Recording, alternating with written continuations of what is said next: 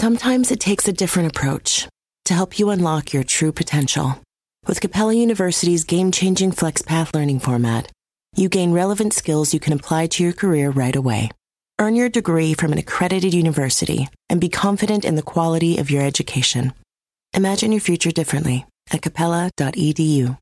Capella University is accredited by the Higher Learning Commission. Learn more at capella.edu/accreditation.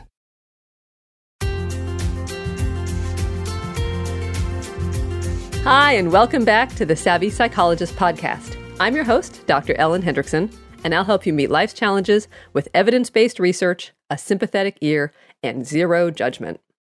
So listener Crystal Allen from New York wrote in asking for tips on how to deal with racist interactions.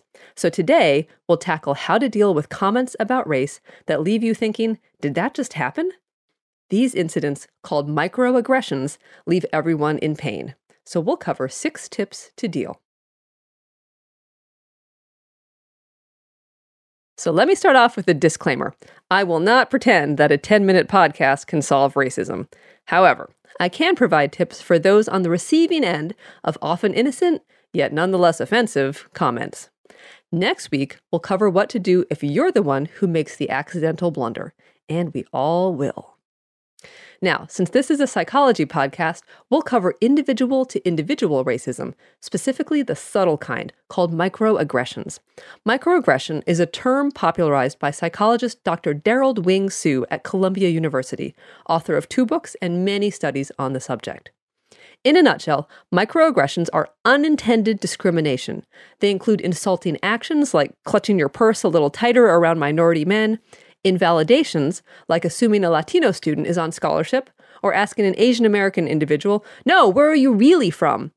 And backhanded compliments, like, "You sure are articulate," or "I don't even think of you as Mexican." A microaggression that made the news occurred at Harvard, when an African American student, dressed in a tuxedo for a formal reception, had his champagne flute taken from him by a fellow gala attendee who mistook him for a waiter offering drinks.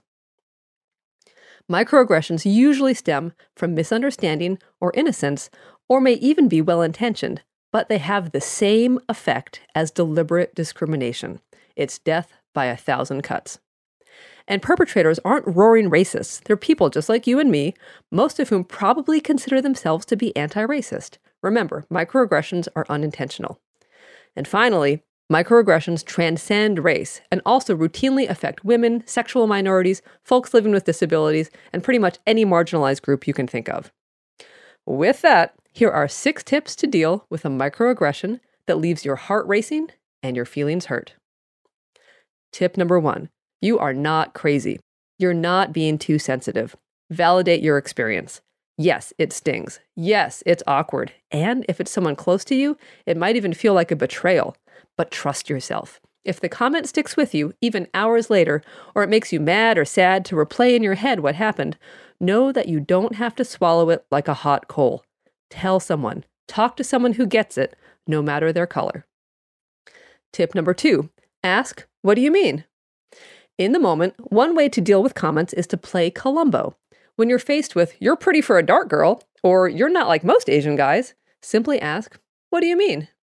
Usually, they'll start to explain, realize what they said was offensive, and trail off. There will be residual awkwardness, but a lesson will be learned in a relatively gentle way. Plus, you won't have to deliver a lecture or engage in an argument. Now, it is possible that they'll keep right on digging themselves into a hole, at which point we move on to tip number 3, decide to educate or not. You are under no obligation to educate. You can if you want to, but if you'd prefer not spending another moment in the company of someone who turns your stomach, simply walk away. Engaging in a long, serious discussion about race can be exhausting and infuriating, so pick your battles. Just as you don't speak for your entire race, you're not expected to educate every tactless person who crosses your path. If it's someone important in your life, it's probably worth the energy. But don't waste your breath on internet trolls, people at parties you'll never see again, or folks you just know are never gonna change. Tip number 4. If you do decide to educate, make it about the words or the action, not about the person. If you're going to have a serious conversation, Focus on the words that were said or the action that happened. Don't make it personal, because "you're a racist" basically only has two outcomes: defensiveness or escalation. On the other hand, that phrase might get you into trouble, or that question makes a lot of assumptions, or saying that lumps every person of my color together, takes the spotlight off the speaker, and shines it fully on the words. At Capella University, you'll get support from people who care about your success. From before you enroll to after you graduate, pursue your goals knowing help is available when you need it. Imagine your future differently at capella.edu. Tip number 5, be proud of who you are. There are two schools of thought regarding whether a strong, proud ethnic identity helps you bounce back from discrimination or not.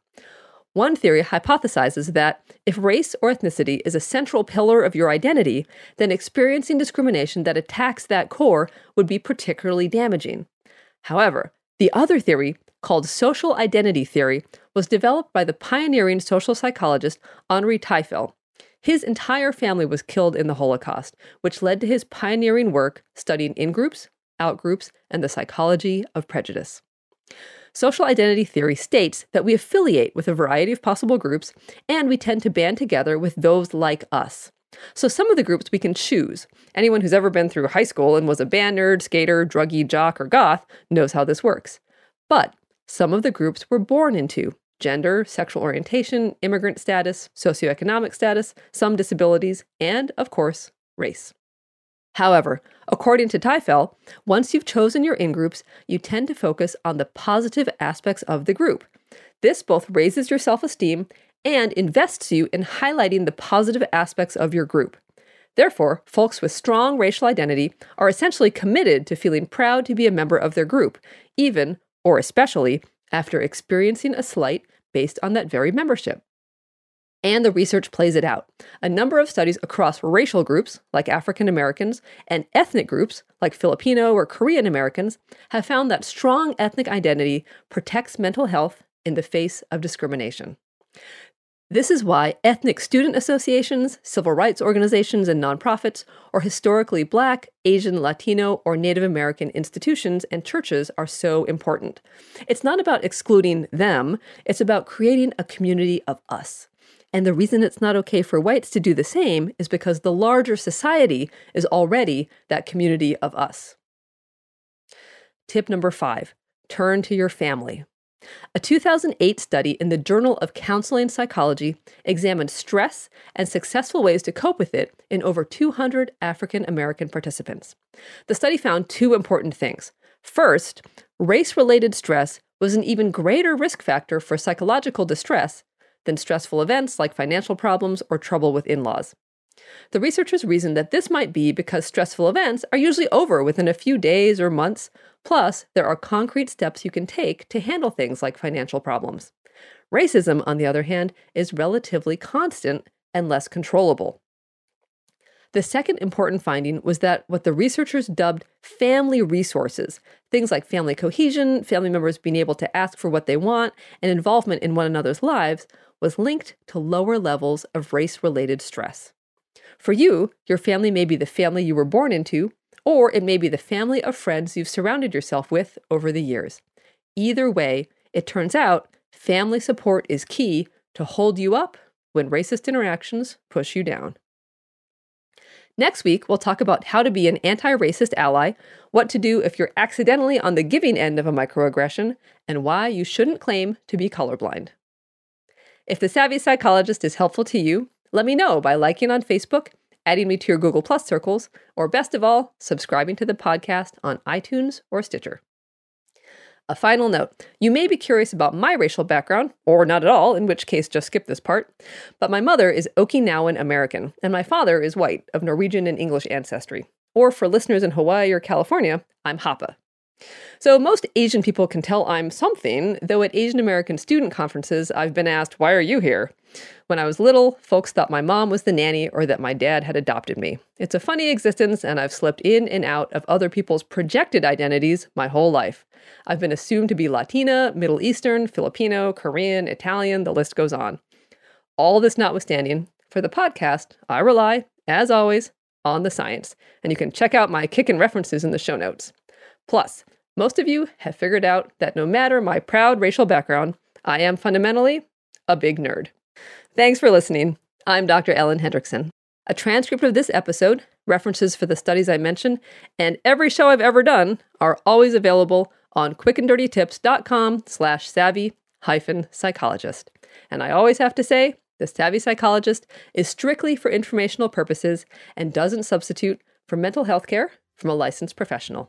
But thanks again, and I'll see you next week for a happier, healthier mind.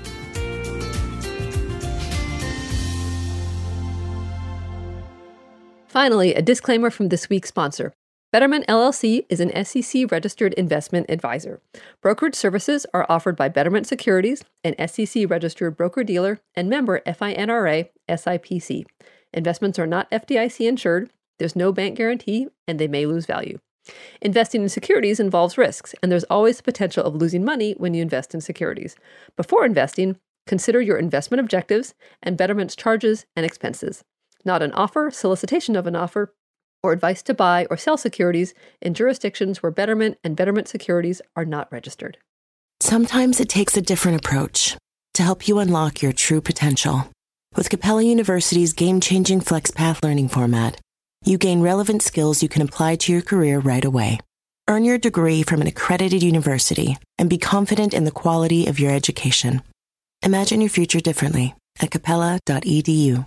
Capella University is accredited by the Higher Learning Commission. Learn more at capella.edu/accreditation.